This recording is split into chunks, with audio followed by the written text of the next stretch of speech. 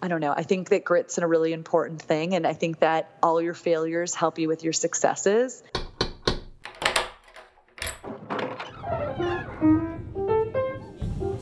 Welcome to the Corner Booth, where conversation is on the house and everybody has a story to tell. Reading has always been a huge part of my life, from the time I was very young. It was my dad tucking me in to sleep at night as we pored over The Hobbit together, or maybe the two of us struggling to conquer the pages of my latest choose-your-own-adventure book. It was my mom taking my sister and I to the library on hot summer afternoons to participate in reading programs, book clubs, and even enjoy a little free air conditioning. Studies show that children who are read to at home or spend time reading with their parents enjoy a substantial advantage over children who aren't or don't. And nobody understands this better than my friend, Dr. Erika Burton, the wonderful woman behind Stepping Stones Together, the revolutionary online beginning reading program that gives parents the tools required to instill a love and commitment to reading, all the while creating an essential and invaluable bond with their child or children. Want to teach your kid to read in just 60 days? All it takes is a 15 to 20 minute a day investment with the Stepping Stones Together program. Don't believe me? Come on then, let's go get a second opinion, because today, the doctor is in the Corner Booth. I myself am so far removed from an elementary school or a preschool setting. What is it about the way reading is being taught traditionally that's failing kids in some capacity today? So that's a really big question. It's not that schools are failing kids. It's that teachers are held to such rigorous standards that aren't necessarily applicable to every child's needs. And so that individualization that used to be something that teachers could find time for within a day is no longer available to them because they're held to these rigorous standards that may not be necessarily appropriate, as I said, to each kid at that point in their developmental place. And so kids are learning, for example, how to read with learning phonics, learning like a systematic phonics approach, or they also may be learning reading comprehension separate from that, and they may be working on writing separate from that.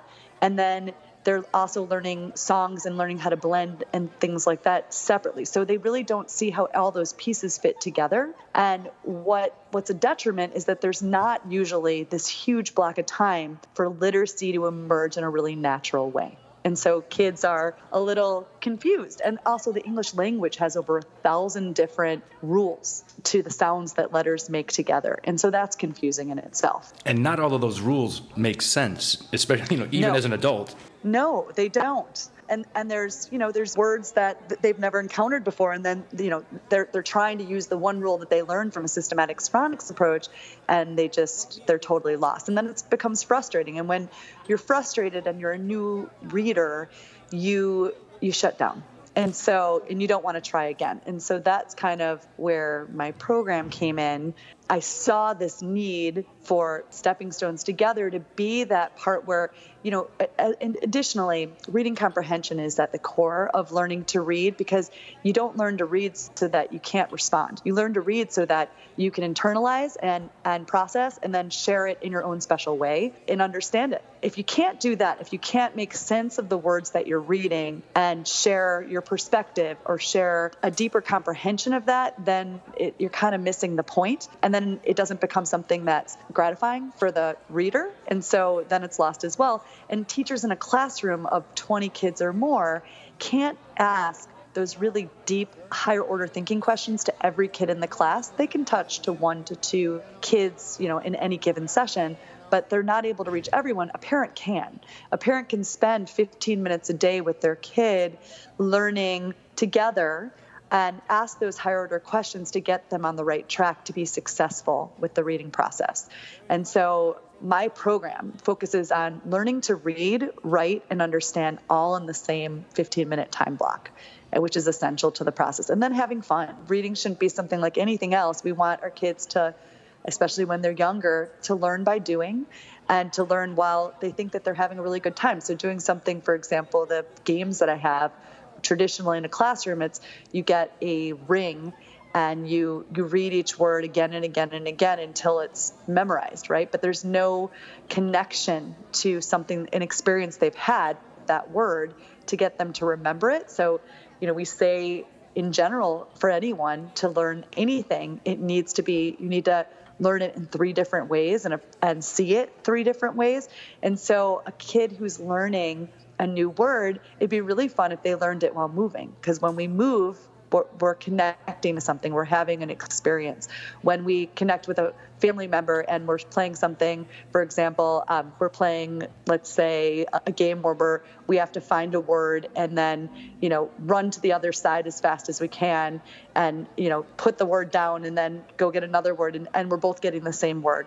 Or we're playing Simon Says and we say, put boy on your forehead or put boy on your tush. Like, you're connecting. And then the next time you encounter that word boy, you're going to say, oh yeah, like I remember mom or dad or sister or brother or put that on their forehead or put it on their butt, and it's like a funny memory that then connects to long-term memory. It's smart to sort of, would the word be gamifying almost the learning process? So it's less of a drill, it's less of a task and more of something that the kids are interested in doing. Exactly. And it also has to be the stories that children read, especially at a young age, have to be of high interest to them. So a lot of the books that we have for what's called a pre-emergent learning level, they're all about like nonsensical combinations of words to get them to blend different sounds together and to get them to recognize rhyming in words and to understand organic sentence structures. But we're doing it from a way that's nonsensical. So how do we expect a kid to get the reading comprehension piece of that? So the books that I've designed, they have multiple intended things about them that get kids to take ownership. For example, they're in black and white. So they're printable. And they're also books that you can view online on an iPad or tablet or anything, any technological device, your phone. And they're black and white so that the child can bring the color either through coloring or through imagining what something would look like with the color that they've interpreted that picture to have. The second thing is most books that are written for this age they're not funny, and kids that age, they like to laugh, and like we all do. So the characters in the books that I've created, first of all, are all done by the same illustrator, which helps, just like when you're learning anything, if you have consistency, it makes it more approachable, as well as you have a sense of understanding right away. And so the pictures are all very similar in terms of design. And then they're high interest concepts. So kids at this age are interested in fairies, in princesses, in sports, in transportation, in animals, in superheroes. And, there are very few books like that at the pre-emergent level, those books that say, I can read books. Another thing is the sentence structure is very similar. So there's 30 books per series, and there's an A, a B, and a C series. And kids are able to pick between 30 books that all kind of share the same vocabulary. And the vocabulary is from the Dolce series of words. There are 220 words in the English language that you need to memorize because they're so frequently encountered. 55 to 75% of all words in a newspaper, for example, are these words. And so it's almost like learning them like math facts. They're either words you can't sound out or words that we encounter so frequently that if you know them just automatically, you will have a lot less frustration with the words that you don't know and you have to sound out. And that's the way the program was designed. It sounds like more than just a lot of thought and care went into this, a lot of actual science and research. Tell me a little bit about just your history and your background and who you are, doctor. Sure. So I got into education in a roundabout way, which many, I think, educators do. I was in college and I was preparing to go into law school and decided that I took the pre-LSAT and just, I felt like if this is what law school and being a lawyer is going to be about, I don't think it's for me. And I started volunteering in a school, and it was the most amazing experience. The teacher at the time was so warm and accepting of someone coming in with new ideas. They were working on forming a paragraph. And so she said, what do you think about helping kids to understand what goes into a paragraph? I'm like, well, isn't it a little bit like a hamburger? And this isn't even something that I learned in my education courses through my formative years. It was just something that made sense from a third grade perspective, which was the classroom I was volunteering in, that if you have a hamburger, you can't put ice cream in a hamburger. It's not going to taste right. Well, maybe it would to some of the kids, but in general. And so I said a paragraph, it needs to start with a bun. So that topic sentence needs to include what's going to go in the hamburger. And then the culminating sentence needs to additionally bring that hamburger together. And the kids really got it. And she's like, I think this is a field for you. And so I said, okay, I'll think about it. And I went home and really thought, okay, I think I want to do this. But I was an English major undergraduate with a psychology degree, which is good for working with kids. But I obviously needed a degree. And I moved to Los Angeles, and there was a reduction in class size at the time where every K-3 classroom had to have one teacher per 20 students. So it was a huge, they had to have an increase in teachers. And so they had us take a test and basically interviewed us. And, if you had a passion, an undergraduate degree, wanted you to start doing something very unique, which I think more education schools that promote any sort of teacher education, this is a unique and really realistic way to do it, as opposed to just straight student teaching where there's not a lot of autonomy in any way. They had every teacher start with a mentor teacher, so a seasoned teacher who'd been there multiple years with master's degree or above, every single day come to our classrooms and supervise us. But then we had our own classrooms and we had our own aides, and we were going to school at the same time. So I started my master's that way. And it was great hands-on experience, as well as, learning and applying what I learned in the classroom. When I finished that year, I was in a year-round school. It was an amazing experience. I'd completed enough courses to receive my master's degree, but I was moving back to Illinois at the time, and there's a lot less classes that are required to complete a master's degree in Illinois, ironically, than California, because there's a lot of classes on different ethnicities that are required, on ESL that are required, on just understanding the cultures of a school in California, public school, versus in Illinois. And so I came back and finished my master's in Illinois. And then I was in a school that really, I was in a 100% African-American community in the inner city of Chicago. And I'd come from the inner city of California in Hollywood, but it was quite different in that the families didn't trust me in Chicago at all. I was very different in their opinion. And I was hired, actually, ironically, as kind of this teacher that was someone, they had to meet a requirement to hire teachers who were not of a different race at the time.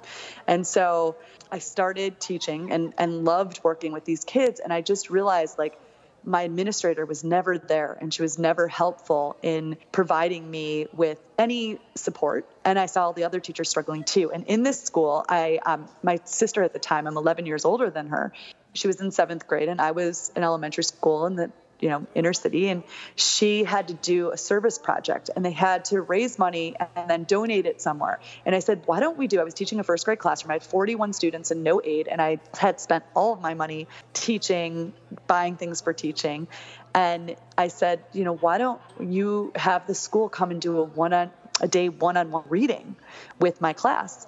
And they did. And it was like this huge thing in Chicago's public school bulletin that month. And these kids raised like $5,000 to buy technology supplies for the kids and books for our classrooms.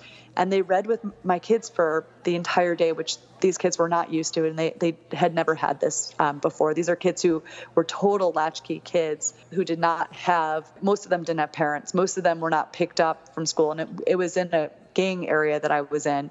And so I just started to notice that I really wanted to get to do something more to make a bigger difference. And so I started my doctorate program at Loyola and was still teaching. And after a year in this school, it was just, I confiscated a 38 millimeter handgun. I saw kids, unfortunately, beat with belts by their grandparents. This was at an elementary school? You confiscated? Yes. Wow. Yes. This is that, and I'm not going to obviously share the name of the school. The school has been restructured. Different things have happened, but this was before certain laws were in place that prohibited these types of things. And it was a really scary time to be a teacher, but also it was an eye-opening experience for me to want to do more, to grow from my learning experience. And so I started teaching in Oak Park, which in Chicago, it had similar populations, but also it kind of was a blend of very high socioeconomic and very low.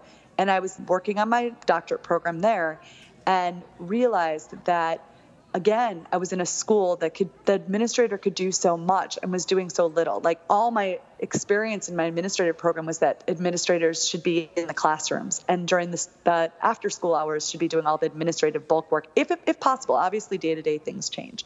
And I started a program there looking at standardized test scores, where I saw that all of my kids who were not showing up on a daily basis had, terrible attendance rates and had behavior problems. Those were the kids who were not coming to school after eating breakfast. Those were the kids who did not get a good start to their day.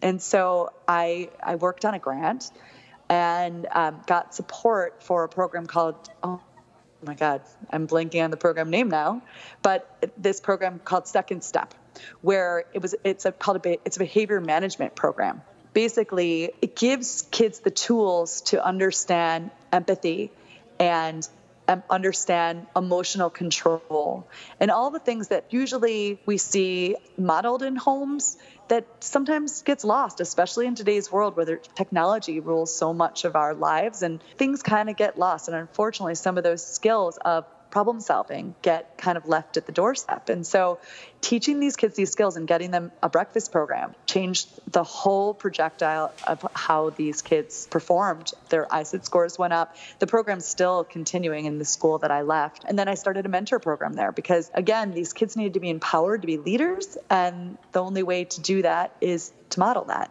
So I did that. And then I said, you know what? I really want to go into administration. And I did.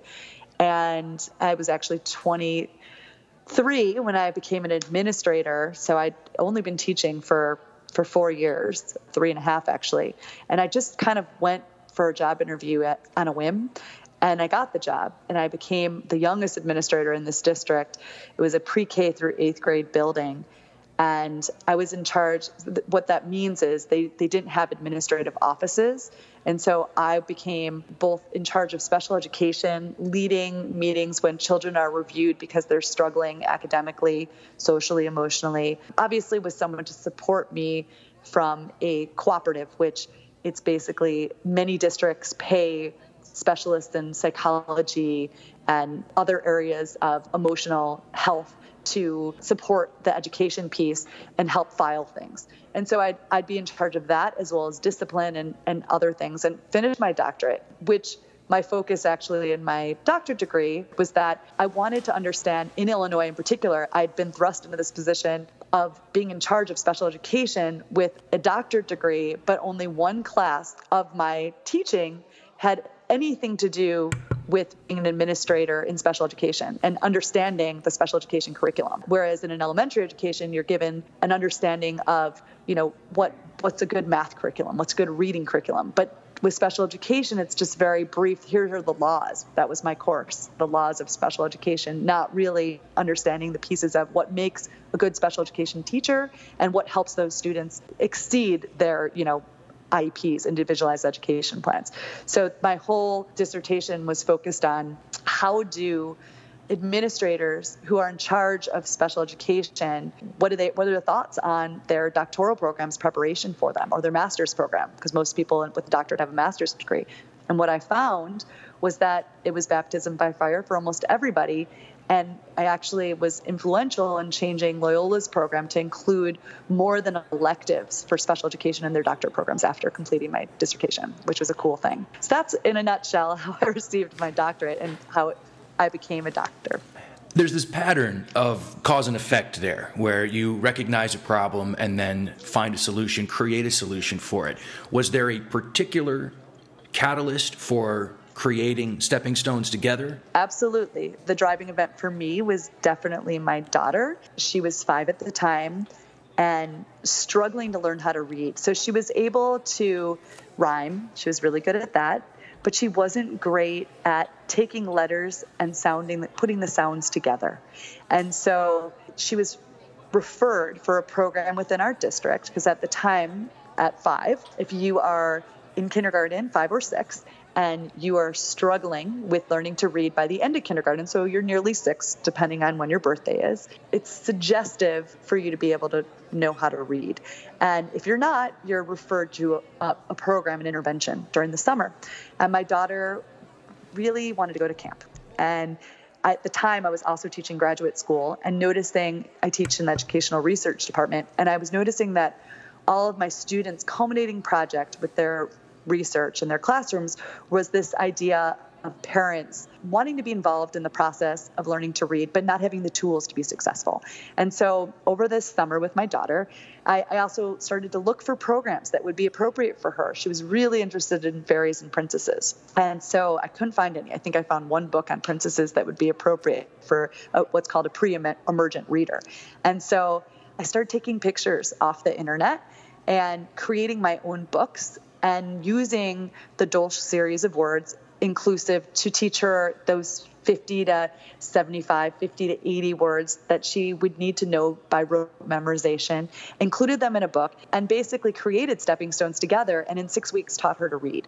So she was highly successful because the program is so intuitive, and I designed it as well. I had a first company that I also had focus groups called Orion's Mind. I was the co-founder with a woman named Emily Paris. And this company focused on supplemental education, mostly for inner city children, but anyone whose test scores were at least 2 grade levels below where they should be and had a high enough population of students that qualified 2 grade levels below. The district would have to use funding for Orion's Mind. They would have to use public funding that they received through governmental funding for privatization of learning within the schools. And so what I noticed from that group, from this company, was that there was this need in 3 different places. And I said at the beginning, like, you notice something 3 times, you think, like, this is a good thing. And so my daughter and my students and this company, all parents saying, or teachers saying that parents needed this to provide that step. And the reason that it's called Stepping Stones Together, we have these milestones with our children, both teachers and parents and administrators. We have these moments with children, and they're priceless moments, and they're stepping stones, right? And we have, riding a bike we do with our children. But for some reason, this idea that we used to have way back when, and actually they still do in Canada, of helping our children learn to read and being a partner with our schools, whether it be if they're appropriately ready in kindergarten or preschool or 3rd grade, partnerships to help our children with transparency learn things and skills together. It's been lost. And so that's kind of why Stepping Stones Together emerged and why I created the program. I want to hit on a little more the idea of how essential it is for parents to be involved. This isn't just a job for the teachers at school. The parents really need to be hands-on with making sure their kids not just can form words and sentences, but like you said, the comprehension is so important. Sure. So it's not just that it gives them one-on-one opportunities, but the whole process, parents modeling that this is an important thing for them, it becomes an important to the child. It's so natural to want to please our parents or show them that we can do something. And there's so many opportunities in our world to do that. Unfortunately, learning to read and reading in general, it doesn't seem to be this partnership anymore. And it's not for lack of trying. I think that teachers do a really good job of providing things for parents to do. The problem is when it gets home, the parent doesn't know what to do with it. And so, again, the really transparent directions are an important piece of the puzzle that I feel is lacking. So a lot of times when things come home that includes parent involvement with reading, the directions change from day to day. There's usually something called a baggie book system, especially in kindergarten, 1st grade, and sometimes even in 2nd, where the book that's received by the child is in a little lucite something, and there's a game possibly, or I explained, that ring of words on a ring, and there's a book and maybe some directions, but the directions are constantly changing, and the parent may be totally lost or feeling really uncomfortable with how to help their child with that skill. My program, there's 5 easy steps and 1 fun game. and they repeat the same book 2 days in a row, which repetition is the beginning step of learning to read. And just a couple points about reading in general that I picked up through doing all the research I did for this program. I shared briefly about the black and white books. My books also, they print out or are online with the child's name, which is essential. It gives ownership of something, having a book with your name on it. Another part of it, which is really important, that are explicitly shared in the directions, is pointing. So there's actually a lot of research too. You can read books to your kids all through their life, but if they don't know how to read, they're not going to learn to read by you reading them books. They need to experience that with you. And so physically putting your finger on a word and making them accountable for that word on the page is important for them to understand that words have spaces. We don't even think about that when we're starting, when we're so removed from learning to read, that there's spaces in between words and that we read from left to right. And that whole tracking is something you have to teach. Making predictions is something you have to teach. So look, we do what's called a picture walk, having kids going through and pointing to each word of a title and then having them make a prediction about a book. That is setting the stage for having them make predictions as they read anything with life or thinking about it in their own way and making it personable, that reading comprehension piece.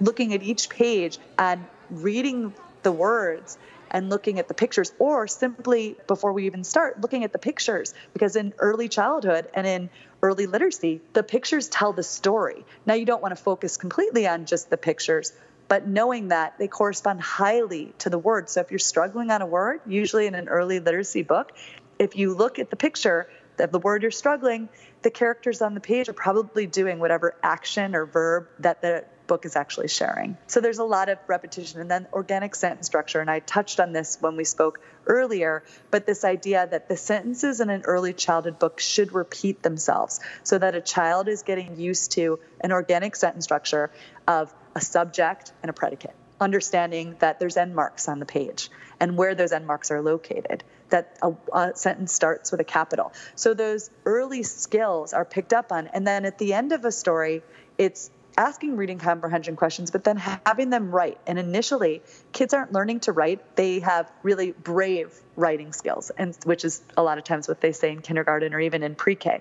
And so the idea is there's a picture that they're illustrating and they dictate a sentence of whatever higher order thinking skills you're asking them to explain their understanding of a text. And you're writing the sentence, you're reading it by pointing to each word that they suggest, and then they're drawing the illustration, and then they're rereading the sentence that you helped them write. And so all these pieces make it a complete literacy experience, which they can't always get in a classroom. Back to the idea of we're segmented because we're so connected to a time frame that's allowed in a school for literacy in general.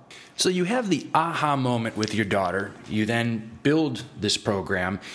What I'm curious about is, how does it become a real thing? How does it become a business? Because so many folks have ideas, but they don't always know what to do with them. When you had it put together, where did you take it? What did you do next? Sure. So, as I mentioned, I had an initial company, and so which was quite successful. So I felt like I could kind of lean on some of those people to ask questions. And then I went to experts and really thought, like, is this a good program? So I kind of looked to those who I respected in the field that I was focusing on and asked them, is this a good idea? I had people pilot my program, but I had others use it, friends of mine with their children, ask them questions. I sought out people to help with publicity. I looked to a website design team, and all those pieces kind of, they take money, but it's also trying to find the right people. And unfortunately, initially, I thought that the website, it was really important that it be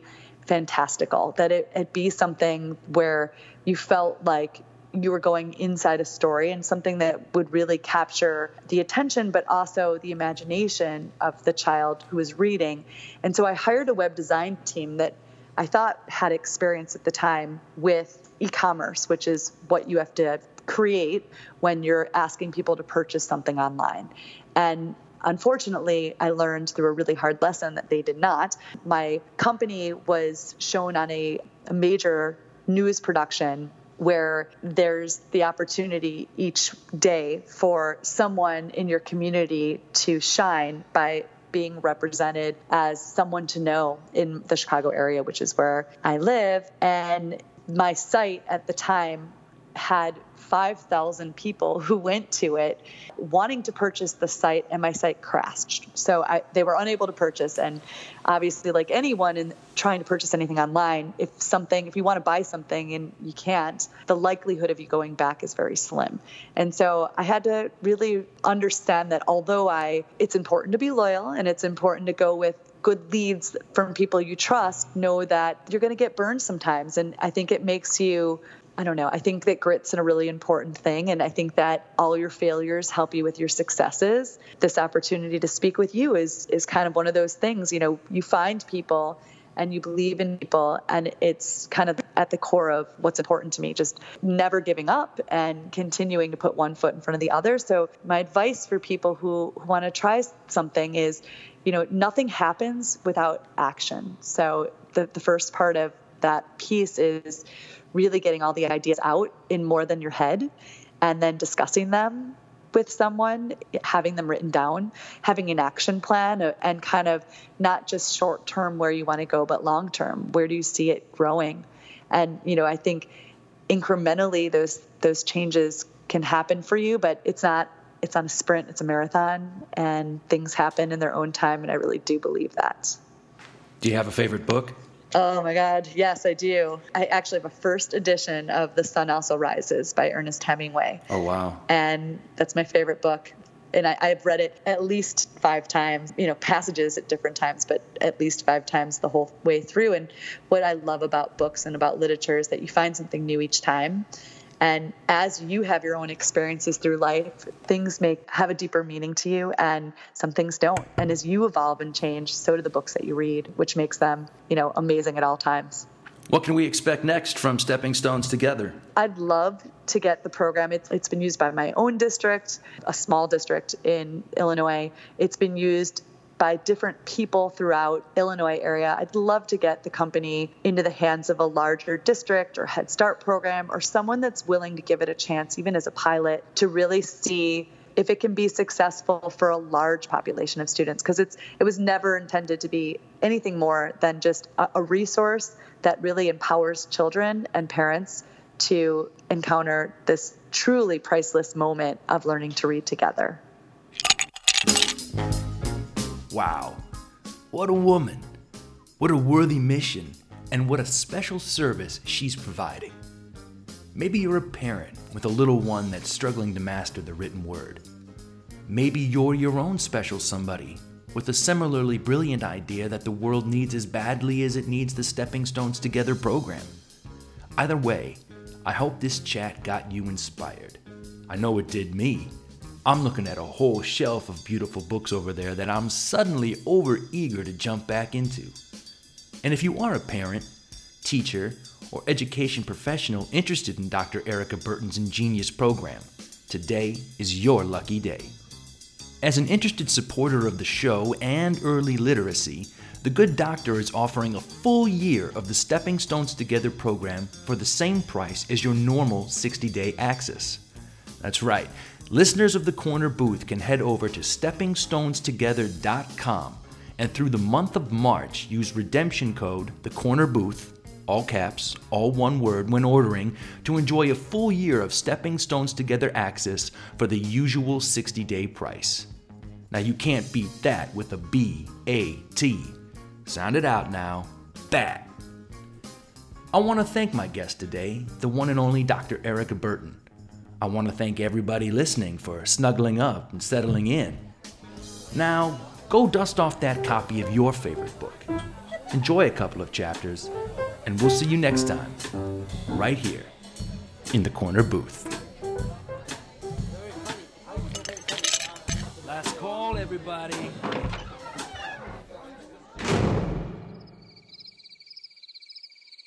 I don't remember what I did.